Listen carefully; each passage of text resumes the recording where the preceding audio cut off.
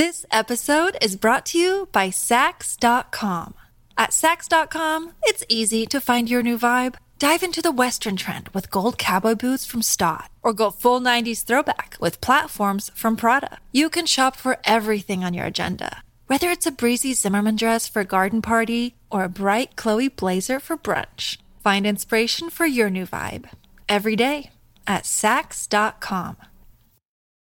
All right, good morning to you. This is Mike Smith. We got a terrific Monday morning show for you, including the vaccine plan in British Columbia. Now, last week, public officials rolled out the plan for vaccine distribution in BC. 4.3 million people eligible to get the shot. It is the biggest vaccination plan in Canadian history. But the big question now, who goes first? Now, if you take a look at the plan that was released by officials last week, among the people getting the shot first, of course, residents and staff in long-term care. Then they will move on to phase 2 of the plan, largely by age. So senior citizens in the province, age 80 or over, set to get the vaccine starting February and March. Hospital staff set to get the vaccine as well. What about some of the other frontline workers, though? Some of them not happy. Police officers, teachers. What about dentists?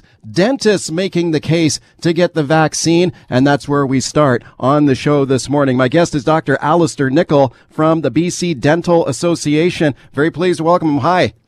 Good morning, and thanks for having me on the show. You bet. Thanks a lot for coming on. Can you tell me your thoughts on the vaccine plan as it was rolled out last week by the officials?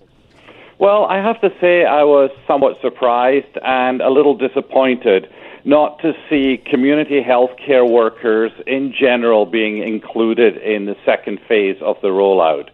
That's in contrast to the guidance from the National Advisory Committee on Immunizations, which recognized that healthcare workers that had not been included in the first round should be vaccinated in the second stage. It's also, and I think it has to be remembered, dentists and dental office workers, those in direct patient contact, at the end of the day, are healthcare workers who are dealing with acute and chronic disease every day, and we're doing so in a setting which has a somewhat heightened risk of exposure. We can't, clearly patients can't wear a mask during treatment. Social distancing during treatment is impossible. And there's still the question, although I don't think it's as serious as we thought in March, of aerosol generation. So, we expected that community healthcare workers in general would be vaccinated during that second round. And I think one of the things, too, that we might want to look towards is what's happening in other provinces. For instance, in Ontario, dental workers are being treated as a priority for those reasons I just alluded to. Okay, has there been any spread of COVID-19 in dental offices anywhere in BC to this point? As far as I'm aware, there hasn't been any transmission of COVID between dental healthcare providers and patients, or vice versa. There have been, of course, some transmissions, but those are the same sort of transmissions and risk factors you'd find in any other business related to interaction between staff and in a more social setting. Well, that's good to hear, and I think it's one of the reasons why the government did not include dentists in this second phase starting next month of the vaccine rollout and going with an age priority system instead. So for someone listening to this right now, could you make the case for them? Let's say they've got a senior, their mom is in their 80s or 90s. Why should a dentist get the vaccine first before an aged senior in the province, especially when there's been no COVID spread in dental offices? I think that I don't think we disagree at all with the fact that the seniors need to, and the vulnerable populations, and that appears to be age-related, need to be vaccinated as well and as soon as possible. But dental offices are providing care to those very vulnerable patients on a daily basis. And so that is an avenue that we're concerned about. And of course, just because we're not aware of any transmission doesn't mean that there hasn't been any taking place. Okay, speaking to Dr. Alistair Nicholl from the BC Dental Association, he's making the case for dentists to get the vaccine starting next month. Let me play this for you, Dr. Nicholl. This is Premier John Horgan talking about the plan that was released last week. I know how people feel about this in almost every sector in the economy. I received mail a couple of inches thick from advocates saying that their particular sector, their particular profession deserved a higher priority, and all of the arguments were very compelling. Every component of our society is important, but the science is pretty clear. Dr. Henry, Dr. Ballin have made that clear today. Age is the dominant determinant factor on severe illness and death. Yeah, I think the last part that he said there is the key, severe illness and death. I mean, that's why they're going with the older population first, Dr. Nicholl. So, for example, let's say you're a dentist in your 30s and you get COVID. I hope nobody gets it in a dentist office, but if it happened, that person would be a lot less likely to die from the disease than an older person who gets it, right? Without a doubt, that's the case. Yeah. And vaccinating the vulnerable population as a priority makes complete sense. But at the same time, healthcare providers in general, including those who provide healthcare in the community, also need to be protected. And that is not only to protect themselves, but protect the vulnerable population at large. Okay, what do you say to people who are listening to you make the case for dentists to get the vaccine early, when so many people in British Columbia will remember that dental conference back in March of last year, right at the start of the pandemic? Thousands of people crowded into a convention center. I mean, you guys basically ran a super spreader event at the start of this pandemic, and now you want the shot early. A lot of people bringing that point up. What do you say to them? Well, I don't think we're talking. I don't think the two things are related at all. That the fact that there was some COVID transmission at that event is, of course, very unfortunate. And I think it's important to remember that was, as you stated, right at the beginning when we weren't really aware of the fact that some of these events would be as risky as they were. Well, hang on a sec now, because we did know that this was going to be a risky event. I mean, Dr. Bonnie Henry said later if she had known about this thing, she would have shut you guys down. Okay, and I can't really comment on that. I can say that the organizers of the meeting were in consultation with public health prior to the event, and there were some cases that were linked to it, and of course we regret that. Okay, you've written a letter to the officials asking for the early access to the vaccine. Have you received any response? To the best of my knowledge, we have not had any response yet. The letter went out, I think, on Friday, and of course, over the weekend things are a little slower, but we're waiting to hear from them. All right, Dr. Nicholl, thank you for coming on today. Okay, thank you for the chance. All right, welcome back to the show. Let's talk about last week's surprising resignation now of Julie Payette, Canada's Governor General. She resigns after just over 3 years on the job after a scathing report into allegations of bullying and a toxic workplace at Rideau Hall. That's her official residence in Ottawa. So she resigns after that report comes out. Now think about this. What should be done now as a result of this? Some people looking at the vetting process here for making these appointments. It seems like Trudeau was just kind of dazzled by her star power as a former astronaut. Maybe that's the main reason she got the job. Did they overlook some warning signs here that should have disqualified her from the job in the first place? Now that she's gone, other questions being raised. Should she receive a pension? How about an expense account? What about the whole office itself? Maybe it's time to get rid of the Governor General. Maybe Canada should become a republic and just get rid of the monarchy totally. Let's talk about these issues now with my guest, Don Davies, NDP MP for Vancouver Kingsway. I'm very pleased to welcome him back to the show. How you, Don? I'm great, Mike. Thanks for having me. Thanks a lot for coming on. What went through your mind when you heard that Julie Payette had resigned after this scathing report into bullying at Rideau Hall? Well, I guess I was of two minds, Mike. I was somewhat jolted by it because it's not every day that you see someone like a Governor General resign so abruptly. And the other part of me was somewhat pleased because, the stories that we had heard in Ottawa of dozens of people who were releasing stories of frankly, just completely inappropriate bullying and erratic behavior in the highest office of our land, made me think that this was an untenable position for her to keep going. So I think it's positive for our country that she resigned. What do you think about the vetting process that went into this appointment or lack thereof? I mean, we're starting to hear stories of workplace behavior even before she took the job as Governor General. This should have been raising red flags here, I think, in this appointment. Your thoughts? Well, you're 100% correct. I mean, there was no vetting. This is the problem. I mean, Prime Minister Harper set up a committee that was supposed to examine in a bit of an objective way potential candidates. For some reason or other, Prime Minister Trudeau bypassed that committee completely, and they didn't do any background checks because if they had, they would have seen that not once but twice at two previous employers that Ms. Payette worked at, there were significant problems that were not secret or hard to find out.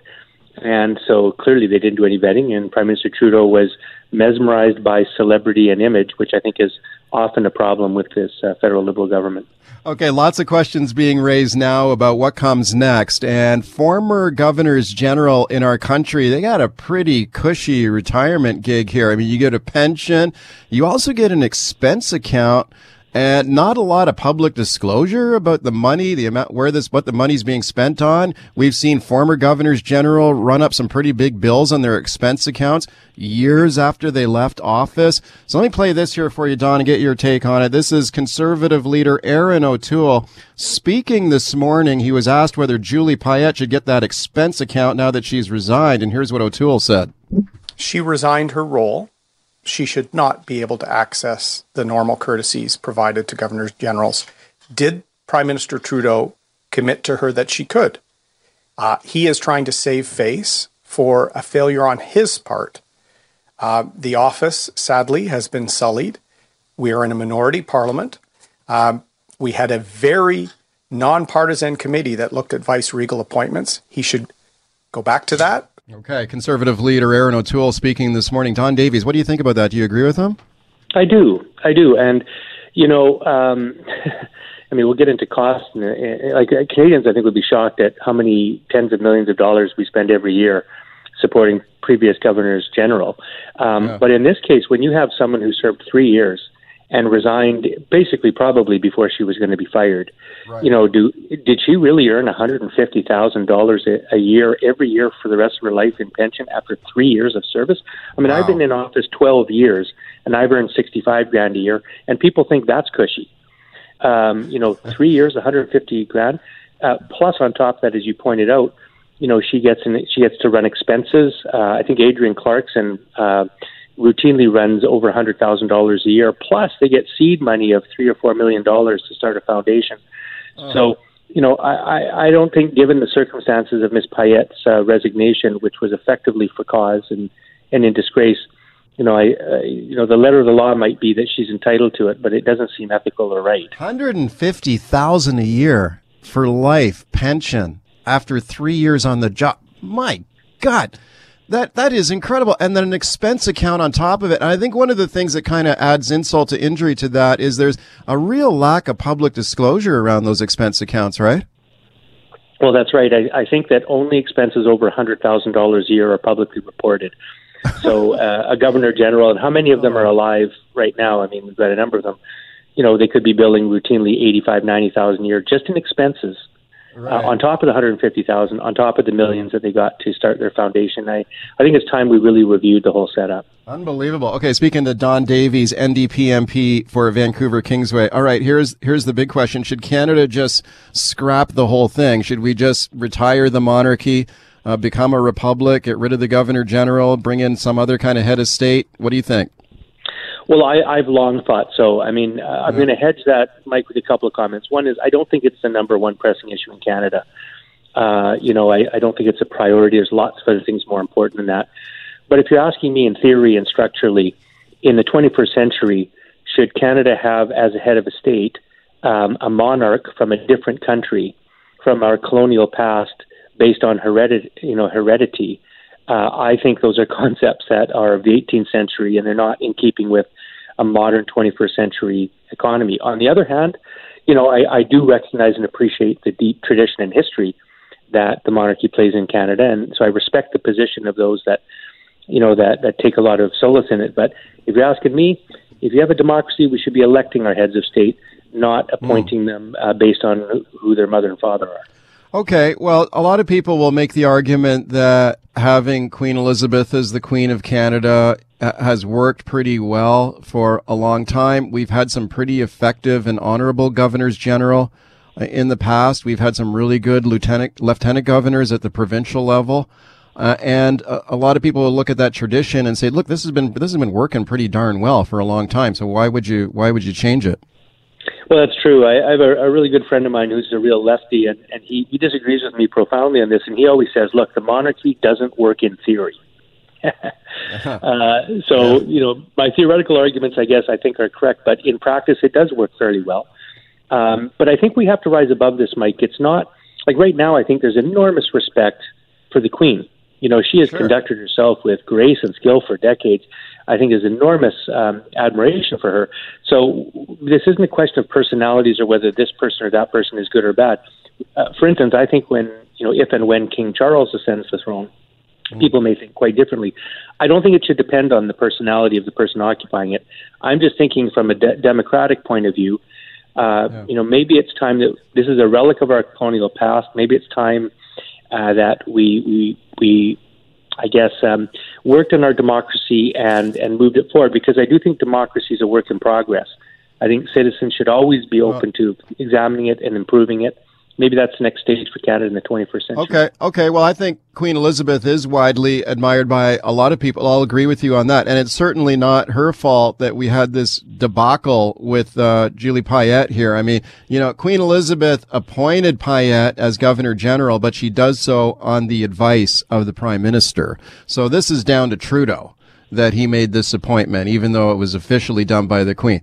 He makes the recommendation to her, and then she just rubber stamps it. He should have known. They should have done a way better job vetting her for this job. If Trudeau, I want to hear from Trudeau on this issue around the expense account and the pension. I mean, can Canada legally withhold that expense account, or would they have to change any laws to do that? We'd have to change laws, Mike, to do that, because currently the legislation doesn't distinguish between when or how a GG leaves office. It just says this is what they're entitled to when they leave office. So I think it does require that. And Mr. Trudeau, I think he's trying to escape responsibility for his role in this. He first of all, he claims that she was well vetted. I think that's factually incorrect. And he doesn't seem to take responsibility for his role in appointing her. I mean, the buck's got to stop somewhere. It should stop with the Prime Minister. This was his choice. It was a terrible choice, and he should own it.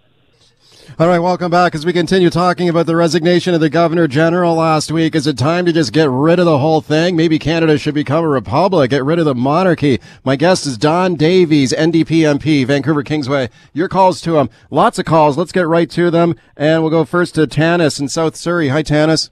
Hi. Hi, what do you think? I think we should get rid of her. She did a bad job. We shouldn't reward bad behavior. Right. So what do you think about the pension and the expense account? No pension, no expense account. She quit. Yeah, she quit. Okay. Does that make a difference, Don? Do you think that if she if she served honorably and then served her full term and then left office, I don't know, you might have obviously a stronger case here. But when you resign under a cloud, should that disqualify you from getting that expense account, that pension?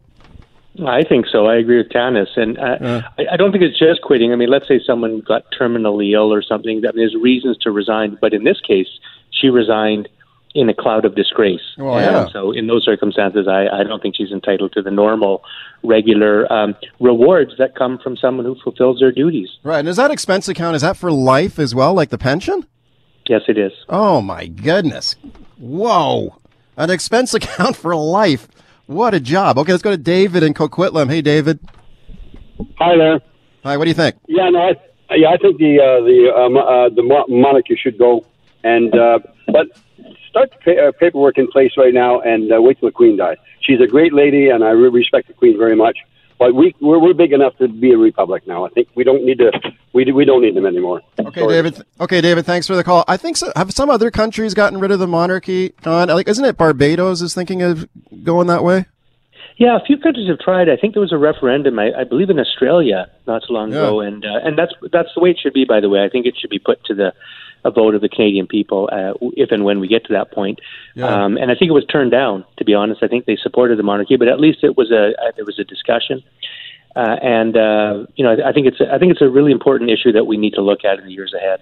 Let's go to Heidi and Kamloops on the line. Hi, Heidi. Hello there. Hi.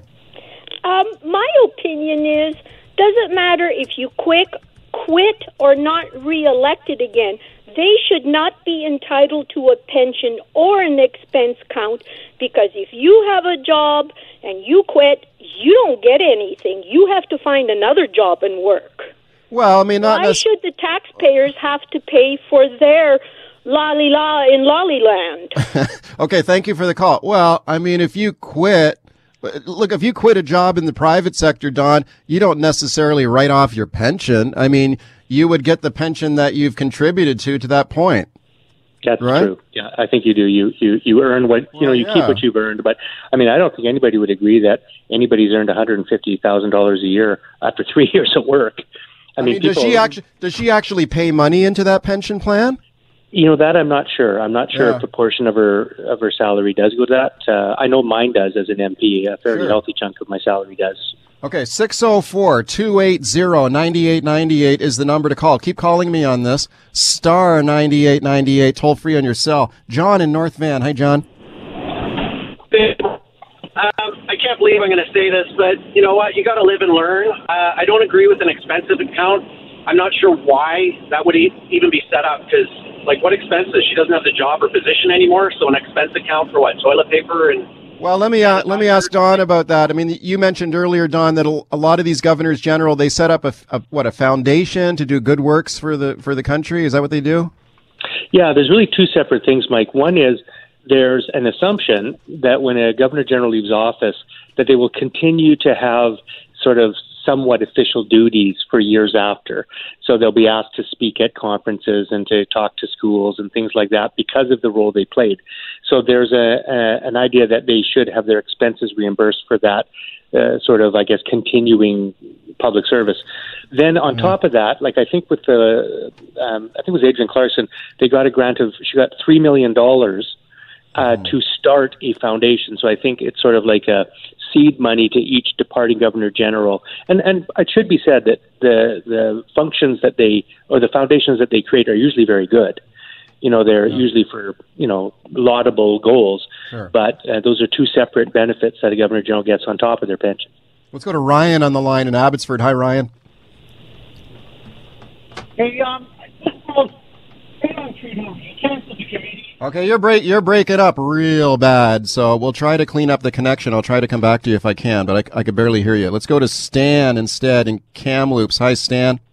Hi. Yeah, Hi. I would just like to comment on the lady getting all the money for 3 years of service. Yeah. After I serviced for 45 years, and I get nowhere near that kind of money, nor do I get a expense account for the rest of my life.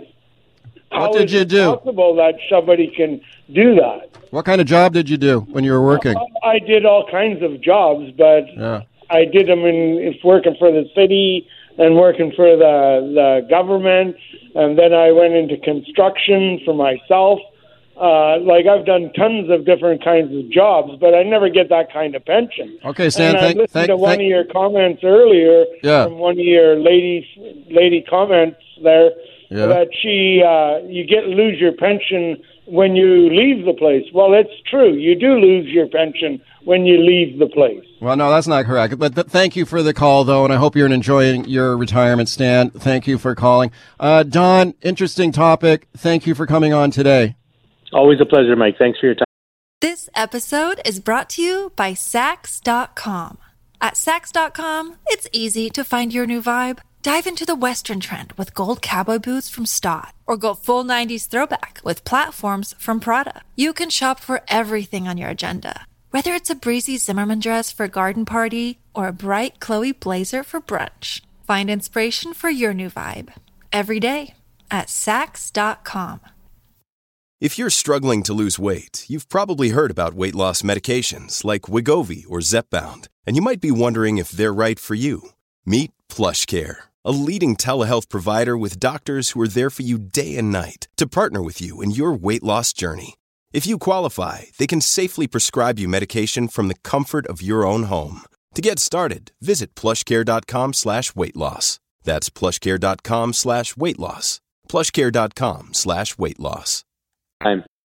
All right, welcome back to the show. Let's talk about the homeless crisis in the city of Vancouver now, and it's a problem that's accelerated by the lack of public bathroom facilities in the city. And it's not just Vancouver that faces this issue. Lots of cities around British Columbia and across Canada dealing with the same thing. When you have more homeless people on the street, many of them are going into coffee shops looking for a place to get warm and dry, looking for a place to use a public bathroom facility, and it creates problems, including at the JJ Bean coffee shop in Vancouver.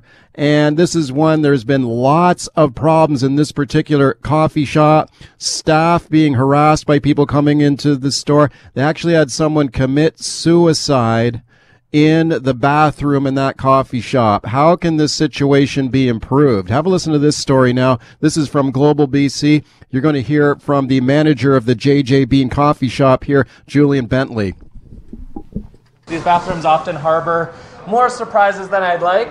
It's not uncommon to open the store and see something problematic. Overdoses, mental health episodes, or the space desecrated by trash, needles, and frequently human waste. Complex social problems not found in the barista training manual. Quite frankly, I'm not qualified to deal with it, and neither are my staff. I think we're starting to be expected to be first responders, social workers, crisis managers, in addition to our conventional job, which is actually just making coffees.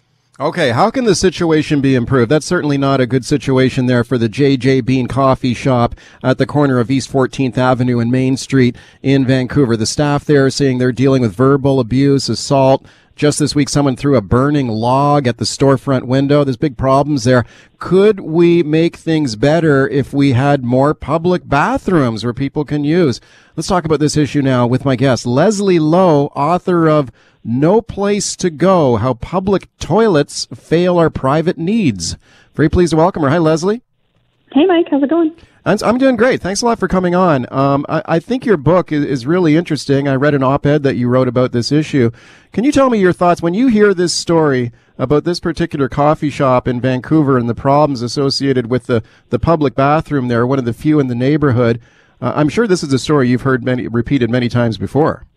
Yeah, it's a pretty grim situation, it sounds like. I guess what strikes me most is it's not a public bathroom, it's a publicly accessible bathroom. And I think that's kind of the fundamental thing to remember. In Canada, we're used to a high level of publicly accessible access. So like McDonald's, Starbucks, any coffee shops, libraries, rec centers.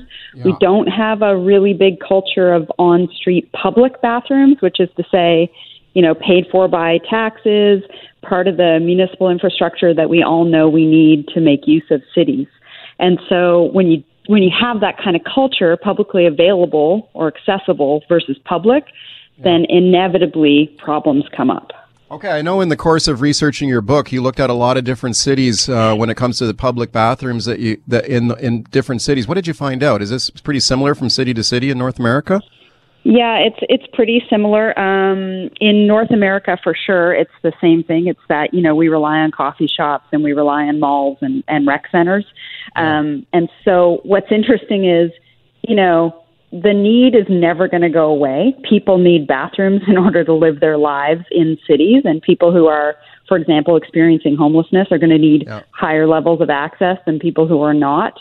But, the need is literally never going to go away. So it's funny that a lot of the problem solving is like, you do not want to put that onus on baristas who are there to make coffee and just, do their jobs.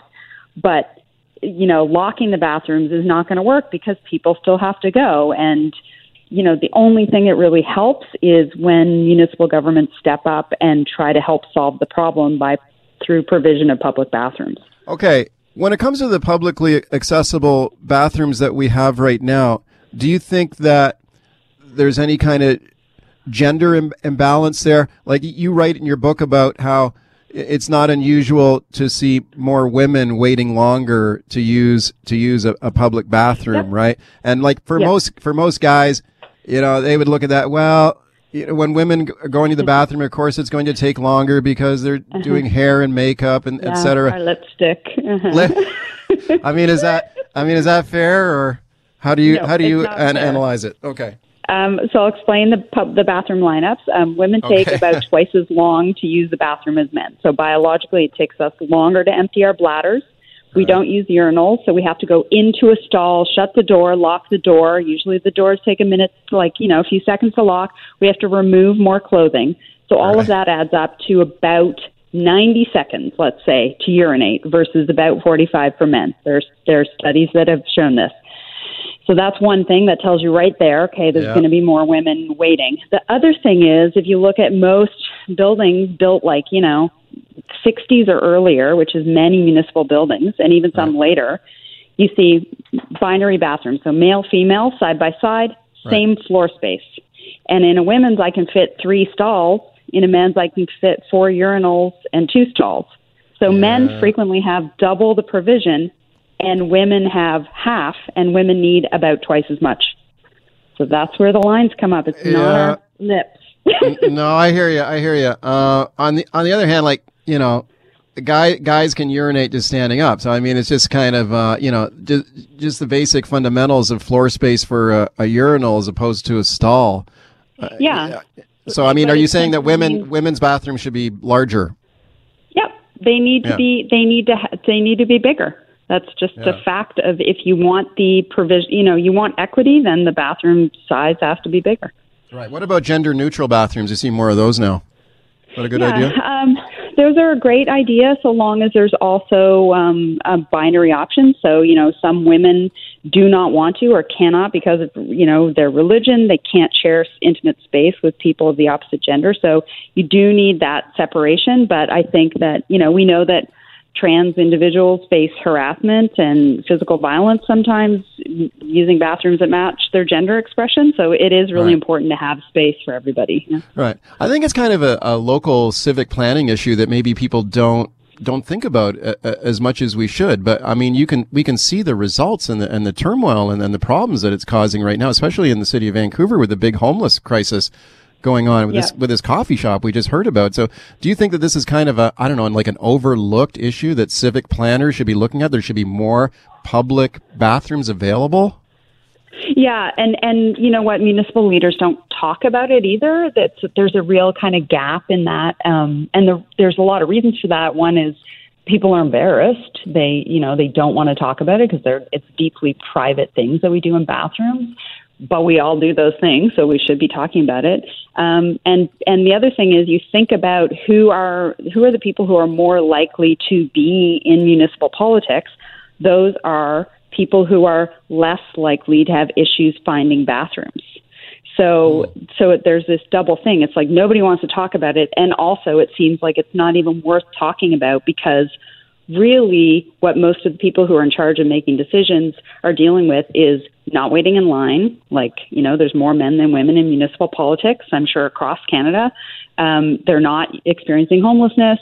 And then we hear these stories on the news, like the one you're talking about, this particular cafe, and it seems like that's an extreme social problem. It's not this kind of major fundamental flaw in the way our cities are designed.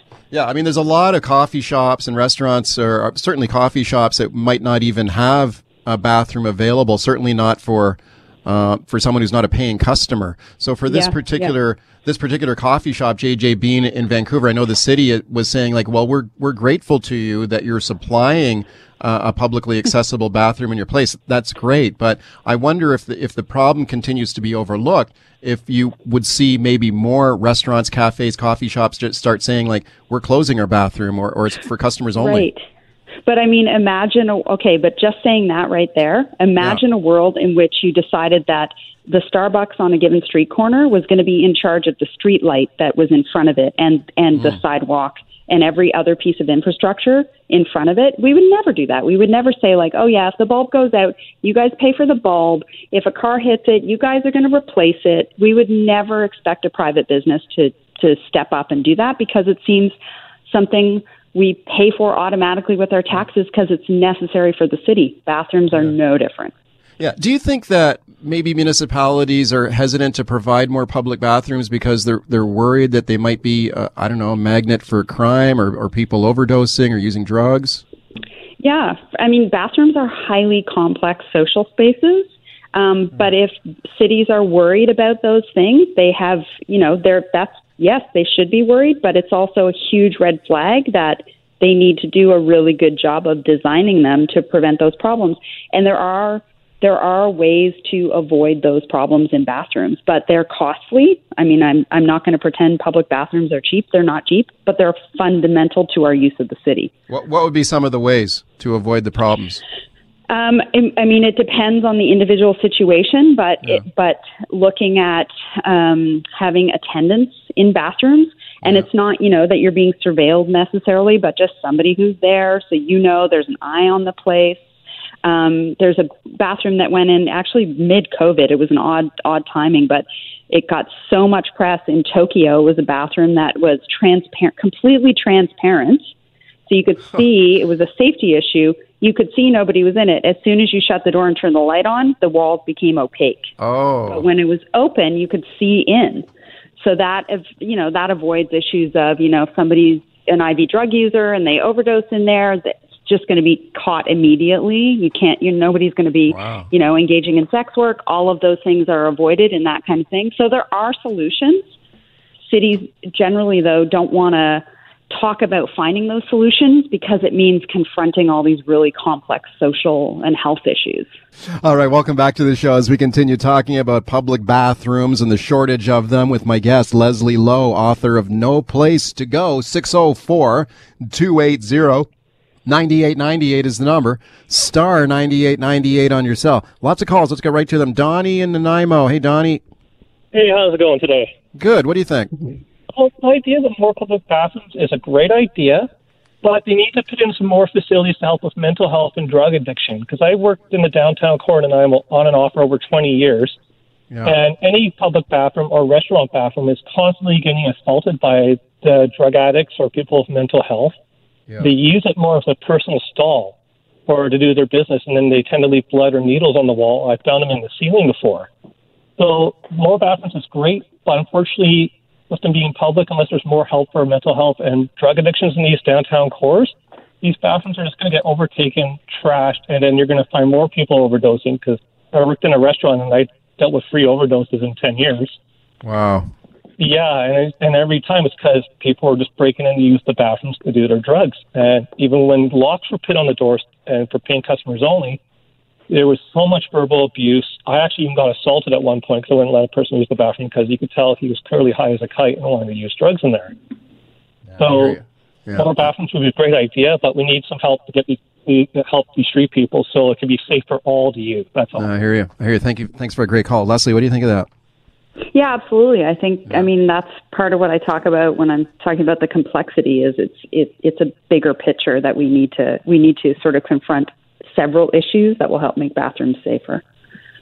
Yeah, for sure. I mean, these are like you need this is a complex problem and you need a multifaceted response to deal with it. I mean, I think more bathrooms is a great idea, but you need more than that. Let's go to Ken in Langley. Hey, Ken. Hey, how's it going? Good. What do you think? Well, just listening to that last caller, I have another comment aside from what I was initially calling about. I'll start with that. Sure. I'm a service technician, so I'm on the road a lot, going in and out of people's homes and businesses, and washrooms has always been a problem. Just on the general public side, like I prefer not to use someone's washroom when I'm in their house trying to fix something. Yeah. So I rely on gas stations or stores or whatever. And that kind of leads into the next thing is, some of the gas station washrooms are disgusting because they're being used for not washroom purposes.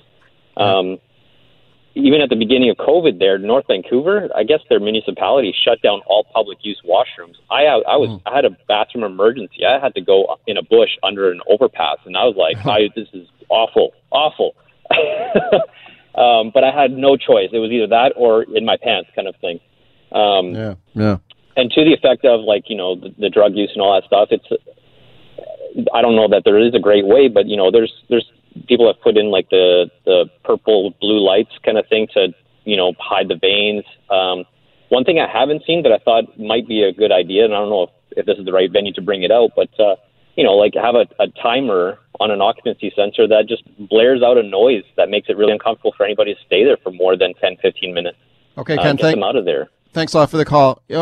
Complex issue, and public urination, people going to the bathroom in public is just, it's becoming a bigger problem. As crazy as kind of disturbing as it sounds, it's a problem. We got to deal with it. David in South Van. Hey, David, got a minute left.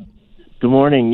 Even we had Expo 86, a transportation theme fair for Canada, put Vancouver on the map, and you can't even get a washroom at a SkyTrain station, let alone find hand sanitizer to wash your hands outside there. They've placed those units on the Canada line from Richmond Brighouse all the way up to City Hall, to Waterfront. I mean, with the exception of the C-Bus, those things have been empty for a week now. Go there. I ask anyone out there, go see if you can use it. And for some reason, they all hide behind procedure. They'll put up a sign, COVID's dangerous or whatever. They're all paying money for signs. When it comes down to it, everyone's passing the excuse on to someone else. David, thanks a lot. Find a green coat. Thanks a lot for the call. Thanks a lot for the call. Appreciate the call. Sorry to step on you, but we're out of time. Leslie, interesting discussion. Congratulations on the book, and thanks for coming on today. Thanks, anytime.